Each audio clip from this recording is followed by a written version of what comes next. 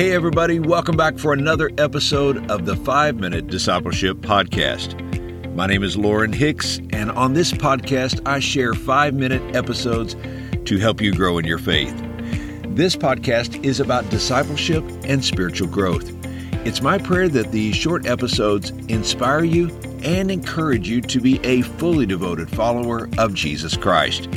If you're new to the podcast, let me invite you to subscribe on your favorite podcast app so that you can join us each day. Today on the podcast, we are talking about the truth that God never changes.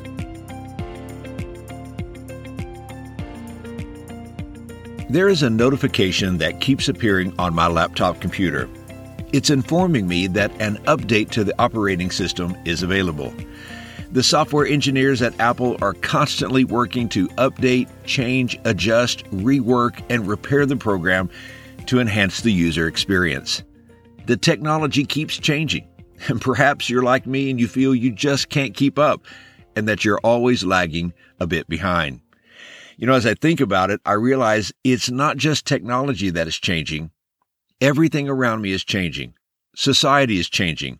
Our culture is changing. The world is changing. If there is anything constant about the world we live in, it is that things are going to change.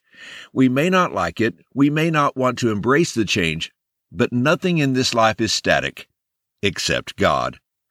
What a reassurance this brings to our hearts. In a world of constant change, the one thing that never changes is God. Stop and think about it. God's love never changes. His character will not change. His power, strength, and abilities never change. His knowledge, understanding, and wisdom cannot change. His love, grace, and mercy will never change. His word and His truth cannot change. I like Isaiah chapter 40, verse 8, which says, "The grass withers and the flowers fall, but the word of our God endures forever." And we're reminded in Malachi chapter 3, verse 6, where the Bible says, "For I, the Lord, do not change." The truth that God never changes brings comfort and encouragement to our lives. What God has promised, He will do. God will never change His mind. He will never compromise His character. He will always stay true to who He is. Our God will always be holy, righteous, and pure.